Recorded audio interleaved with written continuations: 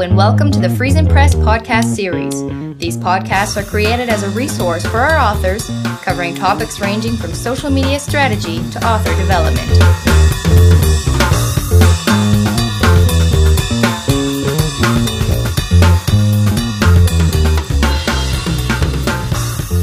Hi, everybody, and welcome to episode 16 of the FriesenPress Book Marketing Podcast. As usual, I'm here with Matt.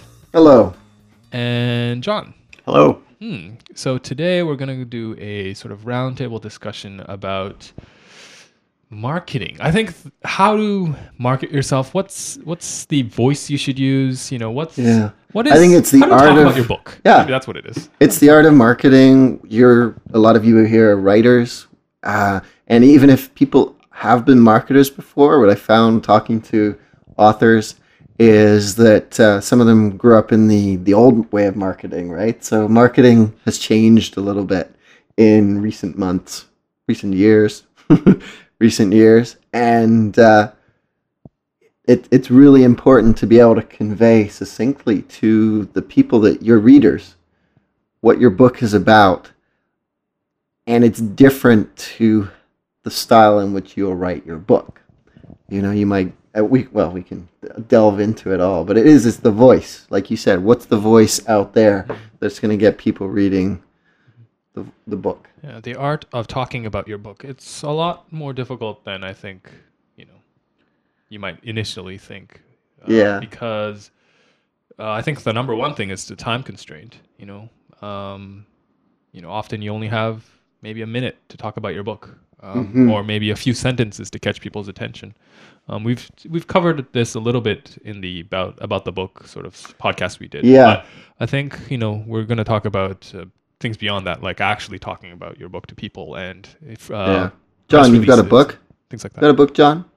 I don't have a book yet. But if you did, I would be asking you, what's your book about? Exactly. And if it takes you 5 minutes to describe it, you might have lost a potential reader in that time. Ideally, you want to be able to pick out the key points that are going to have somebody hooked in so that they want to check out and find out more.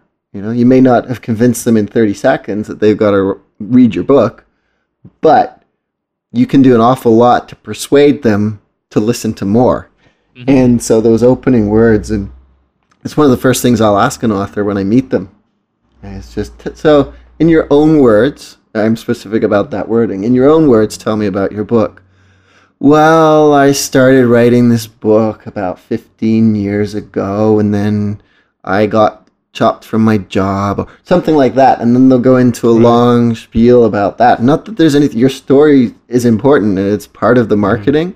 I think it's just the way that you execute that, the way that you share that with people, is they want to know about what's in it for them. What are they going to get when they read the book? And for the people that have had some experience, for our writers out there who have had some experience being entrepreneurs or business people, it really boils down to having an elevator pitch for your book. Elevator pitch. Let's explain that. Yeah. An elevator pitch. Let's say you walk into an elevator and you just see a potential partner, a potential major customer for your product, okay, your book, let's say. And you have from the 5th floor to the ground floor to make your pitch because you got their attention. They're there with you. And you have to be able to tell them in a concise, succinct, engaging way, what are you about? What is your book about? And this is without hitting the emergency stop button, right? You're not allowed to stop this elevator. This elevator is going down in about 30 seconds. Yeah. And that's a challenge. That's a challenge, and that's something you have to be prepared for because you never know when you're going to be asked that question. And I think there's questions that we need to answer for ourselves about that when we're delivering that. So, okay, what's my 30-second pitch going to contain? Well, what do I want the reader to get from this book? What is it that makes this book unique? And I think that those are probably the two most important questions. I think on top of that, I might add, who are you talking to? That's who's your ideal reader? Because I think a lot of authors, when they talk about their book or they write about their book, they tend to do it in a way that is the same as the ideal reader of their book, if that makes sense. Because and what's interesting about marketing your book and talking about your book is that the people you're talking to might not be the people who are actually the ideal reader of your book, right? So a classic example of this would be something like a textbook, right? If you wrote a textbook, which some of our authors have, the people who are reading it are very different from the people who are buying it, right? Because the people who buy it are maybe the adults or the professors, maybe the school board. I don't know. It depends on what kind of book you're doing. But obviously the text itself is written for, the students. So you have to think about these things, right? You can't write. You have to think about who you're pitching to. Who is the type of people who are buying this? Or in the elevator case, who is the person in front of you? Is it a male? Is it a female? Is it, what other types of books have they read? And I think that's it as well, rather than going into a pre-thought out, pre-recorded, this is also good when you'd still want to prepare it beforehand. What I also suggest to people is that you start asking them questions, because chances are the first thing people are the way that this kind of conversation builds is somebody says to you, what is it you do? Oh, well, I'm an author. And then they say, oh, what's your book about?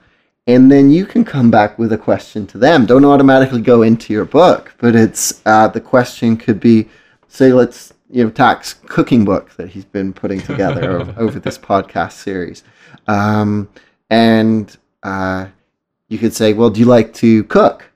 And the person would be, yeah, I do. And well, do you like Greek food? Yeah, I really like Greek food. They're qualifying in there, and then you can say, well, my book is designed to show people who are living a busy lifestyle how they can quickly and efficiently create and have fun creating Greek food and right? So you can, the questions lead it in to make it so it's about them, and you've got them wanting to ask, and you got to experiment with it with different people in different ways, and you're making it clear to them that your book is going to be doing something for them. Exactly. There's a value there.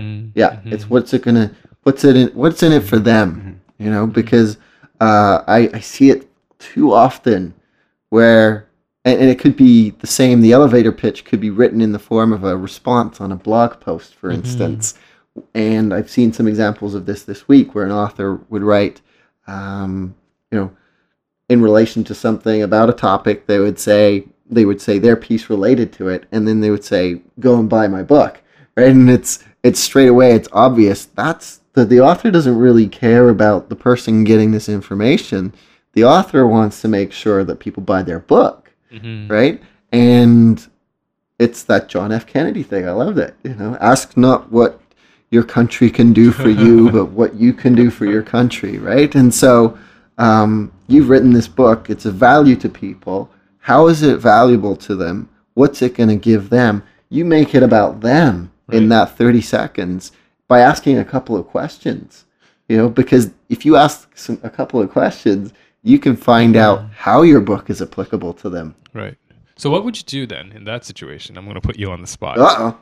If they said no to both answers. So do you like cooking? No. Do you like Greek food? Hell no. Well, then my book won't work for you. But that's when you say, do you know anybody in your life that likes cooking? Right. Right? Because that's what you were talking about, is that other person there that's buying on the behalf of others, right? So that can work. And, sometimes you might be able to tell straight away whether somebody's going to be the type of person that's going to buy your book. Just, we don't judge a book by its cover, so to speak, when we're talking about the other person here, but you might see something that it's obvious this person isn't going to be the one to buy your book, but maybe they know somebody who does. Right. Or maybe they need your book and don't know it. Exactly. That's the other thing, too. That's knowing your market versus what the person thinks they want. Yeah. That's an art in itself. However, let's look at the same person. Maybe that person says they don't like cooking, but do you enjoy good food? Yeah. And would you be willing to experiment with some Yeah. new kinds Right. of food. Maybe you could say, my book is different because it's going to give you some knowledge that makes it easier, and what you thought you didn't like doing before, maybe you might enjoy it. So Yeah. think about it. Yeah. So there's different ways to respond to it based on the person there. Yeah. And obviously, I think, depending on the answer they give you, the type of pitch you would give would be different too, right? So Yeah, and I think it's good to have a bit of a preparation, but I think if you can keep in your mind, okay, how can I serve this person, right? And some people, that's the easy part, right? Is that it's like, okay, how can I serve this person, and give them and give them and give them, but then they'll go over top and they'll just keep giving. And this person's like, well, I made up 3 minutes ago. My mind 3 minutes ago, I want to buy your book, but you haven't actually asked me you haven't actually told me how I can buy your book. And so they keep throwing in that other thing that they think might be of extra value to this person. And you're not likely to do this with somebody that you're meeting first time. Oh, I just happen to have a copy of my book here in my back pocket, and I can sell that. If you're meeting this person for the first time, it might be a case of, well, do you have any more? Is there somewhere else I can check out? Do you have a website? That kind of thing. Hey, here's my business card. Yeah. I think that's a really good way of doing it, because it's relationship building first. Or If what's you can better think of is if you can get their contact. That's that is even better, because that's the thing is, chances are you're going to remember them when you get home. Yeah. They may have been picked up by something else 10 minutes later. Well, maybe they were just being polite. I mean, Yeah. if you can force their hand and get their card or get their contact, then that's you can contact them. So And that works with any kind of marketing too, right? Whether you're marketing, whether we're talking about your website and what's an exchange, something that can make sure that you've got their information, so that if they expressed interest in the beginning, because sometimes, and this is where I think a lot of authors will fall down on themselves too, is if they don't get it, the hit the first time, if they don't get the sale the first time, that they get down on themselves. Well, I could have sworn that person was going to buy. They just seem so excited about it. And I think people are busy. I think timing is a factor too. Think of that when you're sending your press releases out. If you don't get a single response from your press releases, and say you've got a book about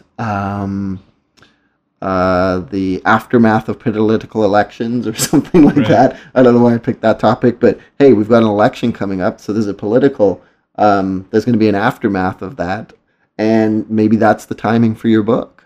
And timing, so a big part of it is timing. No now doesn't mean no forever. It just means, I've got other priorities now, and I think they say it takes an average of 7 points of contact with somebody. Hearing about this before they kind of make that buying decision. Right. With books, I'm not sure if the number is a little lower. Or... I'm not sure, but I think the concept is important nonetheless, right? Yeah. That you want to sort of keep yourself in their mind. Yeah. So, which is why it's, the 30-second thing is important, because if you can do it in 30 seconds, then you can do it anywhere. Right. Yeah. And if you give them 5 minutes, well, 5 minutes is easy then, because you've got 30 seconds nailed. So you can do it. You can do a presentation in 5 minutes. Yeah, I'm imagining right now, the 30-second, we talked about the question, and depending on the answer, depending on the people, what that would change. I'm imagining right now, if you had a 30-second pitch and you had one that worked, like you had one set one and you never deviated from it, right? You can imagine the Greek case going really wrong with someone who says no. Right. Yeah, but if you already established that, if you could get a little bit more from the person and adjust things, then it would actually work. Because it'd be hilarious if you started saying, I made a cookbook about Greek food and all these things, and their response is, I hate Greek food. Yeah. And that is part of the skill of marketing that develop over time, is to be able to learn what questions to ask, what questions work. And we can't give them all over this podcast. A lot of people will be able to figure it out as they go along. We can give you the framework to operate from, and then you'll realize for yourself, oh, you know what? I found out that this question, when I ask this question, it seems to, hit it right on the head every time. And one that I think works pretty well consistently, here's a tip that I find works, is comparing yourself to other authors, like famous authors, and saying it's a cross between this book and that book and set in the future or something, right? That gives you a really good idea. If I said, I don't know, I can't really think of an example right now, but if you could take two authors and say, and then set in the future, Yeah. that tells you something, right? And It gives you context. It does, yeah. because it's hard to explain a book. That's a fact. You're talking Well, especially about, fiction, and I think so that goes back to what we do right from the beginning with authors, which is getting them to look at the other books that are out there in your genre. Because part of it is being able to say it's kind of like this meets this, and this is why it's different too. Yeah. Being able to say why it's different from those, so that it's compelling enough. Well, if it's just a cross between that and that, well, I can't. I get some of the indication and the context and everything, but I'm reading that book right now, so I'm going to stick with that book. Yeah, it depends on who you're talking to, but I think it's a really easy way to give a direction. And I think also a lot of authors hesitate to do that because they want to say, I'm completely original. Yeah. And, that's not helping you at all, right? Yeah. I mean, it's good to know where you're original, but if you I can bet if say... Shakespeare came back today, he'd be pointing out a few unoriginalities in fictional stories. Hey, this is just a remake of that story that I did, The Taming of the Shrew. Remember that one? Just a modern day version of that. And we don't realize it's so deeply woven into our... As Joseph Campbell created The Power of Myth through studying myths throughout history and seeing that there were patterns in them all. And so there's nothing wrong with it being a story that's similar to a Shakespeare one. It's just or knowing... anything else. Yeah. Right? Yeah, So Shakespeare's just... it's good to he's have a an name, idea. but- I mean, that could be part of, elevator pitch, right? If you can say, my book is like this and this, except it's a little different this way, and it's good for these people. I mean, I just said it. That didn't even take 30 seconds. And if I had context, that would actually make a lot of sense. Yeah. And I think we're proven examples of that online in the current systems where you're looking at a book and the store tells you, well, you bought X book, Right. you might enjoy, and they do it for you. And I think it has been established that we, in fact, Amazon does that. we have an affinity for certain type of literature. We're Yeah. going to read more of them. So maybe that's one of the things that you could have in your pitch. If you enjoyed a book by such and such, if you enjoyed a particular book, then I think you might enjoy mine. Yeah. So let's take the Greek thing. If you could say, hey, did you enjoy Harry Potter? Well, yes. Well, my book is like that, except this and this, I want to see how you get from Harry Potter to a Greek cookery book. If it was a different book. Not that particular It's like, book. this is what Harry Potter did in his cookery classes. If you can sell that, you can sell anything. Yeah, exactly. But that is really good, that association between it. I think it's where I see it, where it doesn't necessarily work well, is people saying, it's the next Harry Potter. No, that's a little different. It's different. It's a little different. And I get a lot of emails still from people. They're the next Harry Potter, right? Or the next J.K. Rowling. No, that just when people say that, it doesn't sound like you wrote a story that is similar to Harry Potter. It just sounds like you wrote a story that will make a lot of money, or it's not a pitch to the reader. That's a pitch to like a, I don't know. I don't even know who it can also limit us too. The professional motivational speaker, Tony Robbins, a friend of mine went to go and see him a few years ago, and she was amped up at the end of it and just going up to Tony and saying, and she's like, I'm going to be the female Tony Robbins. And he said, why would you limit yourself? Right? Because he's saying, you got to be yourself. Maybe you'll do more than me. He's not saying, he's saying, why would you limit yourself? And so, that's a good point. The next Harry Potter could be meaningless when you could create something that's bigger. Yeah. And just compelling in a different way, right? And so we've talked a little bit about beliefs and the importance of them. But so I think, yes, the next Harry Potter, we've heard that line so many times. It's not the sale thing that works for me anymore. But it's kind of like Harry Potter, except it's set in the 23rd century, and they get around on spaceships instead of brooms, right? That kind of thing. It puts the context. Sci-fi version of Harry Potter. Yeah, that sounds actually kind of interesting. Yeah, exactly.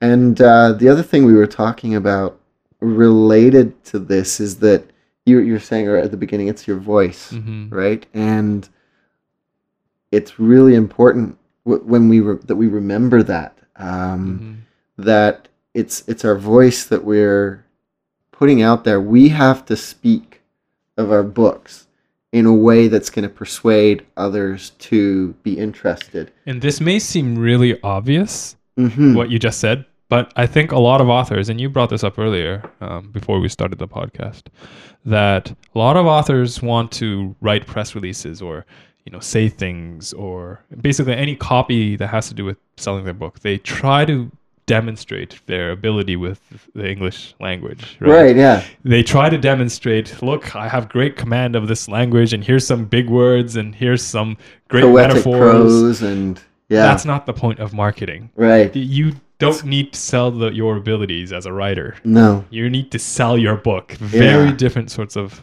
writing. Exactly. Yeah, I think, and that's the art form that most authors need to take some time developing, is that the marketing language is quite different to your poetic prose, especially if you're writing poetry, right? Your marketing isn't going to be the poetry. And imagine that's a good point, actually. Yeah, if you had a poetry book, you're not going to write a poem about how great your book is on the back. Yeah. For the same reason, you shouldn't write the same way, or any other book. Yeah. Yeah. You're not going to you're not going to write a recipe for how to buy your book if you have a recipe book. I mean, it has to be a different thing. There has to be, and it's learning that, and it's through asking the questions, simple questions like, what makes my book unique? Why are people going to read it? What's in it for them, right? And remembering that, because a lot of times, unfortunately, it becomes this thing of, this is who I am, this is what I've done. It's like, let the book speak for itself. You want to be confident in it. You have to be able to believe in it. And you are the most powerful voice in relationship to the book, okay? Because especially in self-publishing, that's the big difference, is, in traditional publishing, they decide whether your voice is worth putting out there. In self-publishing, you have to decide that your voice is worth putting out there. And as a result, as you speaking, as you sharing that, it's remembering that if you're working with a PR firm, I've had authors who've worked with PR firms, and they said, the PR firm didn't help. They didn't get anything. They didn't sell any extra books.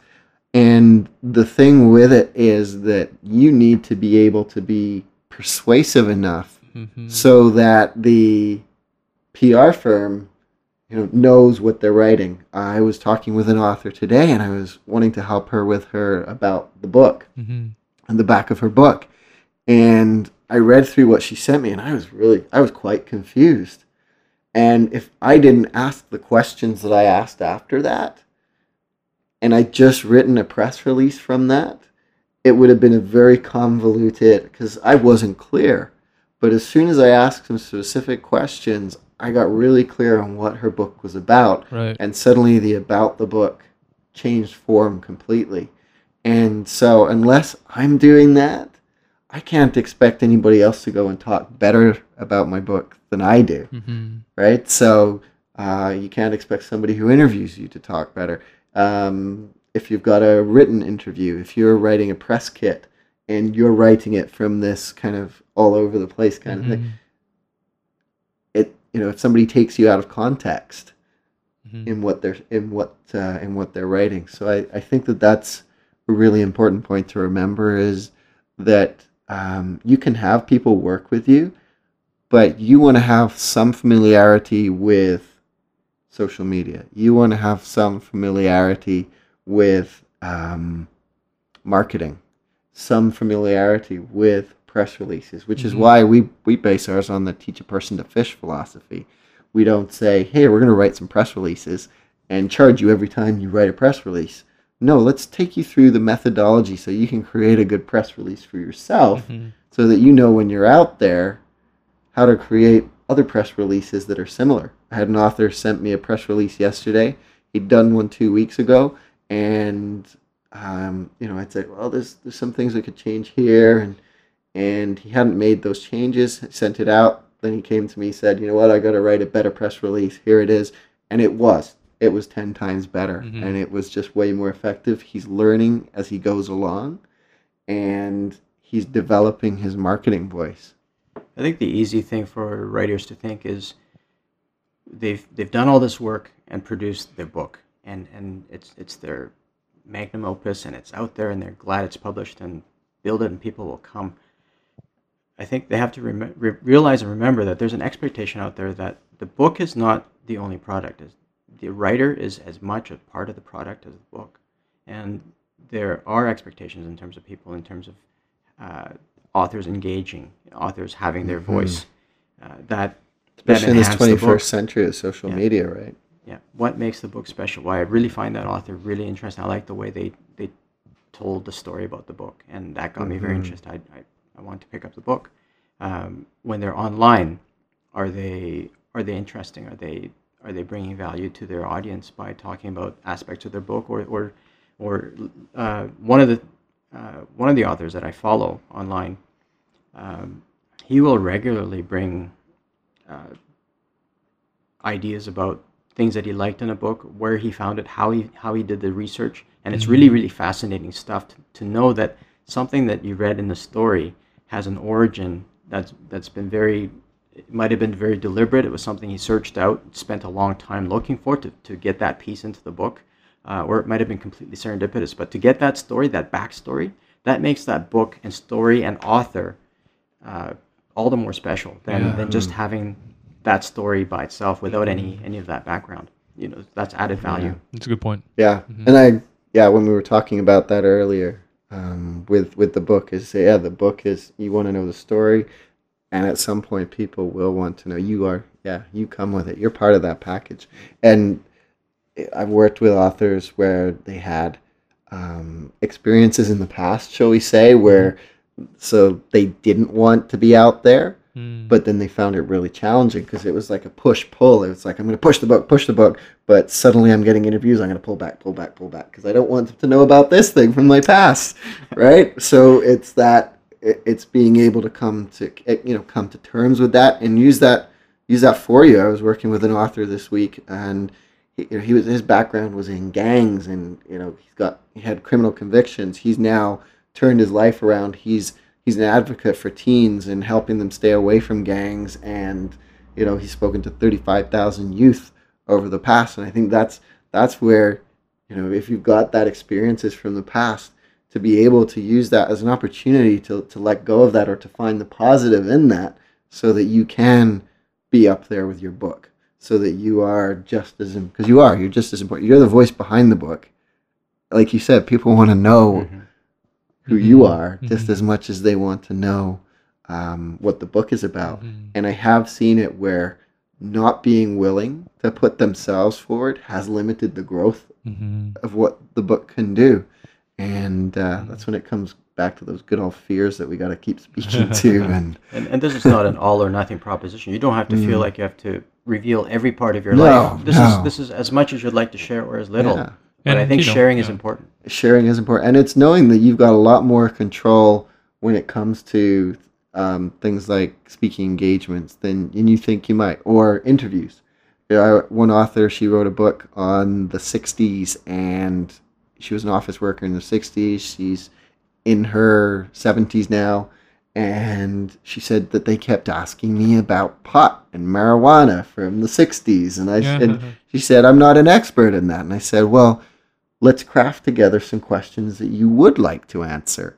And she started doing that, and sure enough, she went on interviews, and suddenly she wasn't feeling like they were going to ask her all questions about dope smoking. And she was able to answer questions that she was much more in control of the answers to. That's very cool. Yeah. And I guess that's, it's a balance between talking about your book and talking about yourself. It depends on the book too, probably, how much of which is relevant. But there's all this material out there that, you can draw from. Yeah. For sure. So I guess, let me look at the time. Yeah, we're pretty much there. So I guess we should just wrap up now. I think that was a pretty good chat. Yeah. People got something out of that. It's a practice. Just keep practicing at it. Yeah. So yeah, that is true. Practice is really important, which is why I think Twitter is really cool, because you're limited to 140 characters. Yeah. And you have to find new ways of saying something about yourself and your product and your book and whatever else.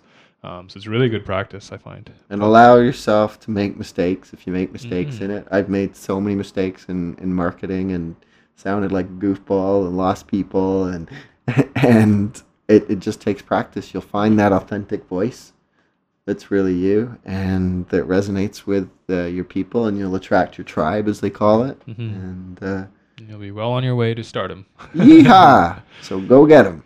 Okay, so I guess that's it for this week. As usual, please email us with topics or questions at podcasts@FriesenPress.com, and see you next week.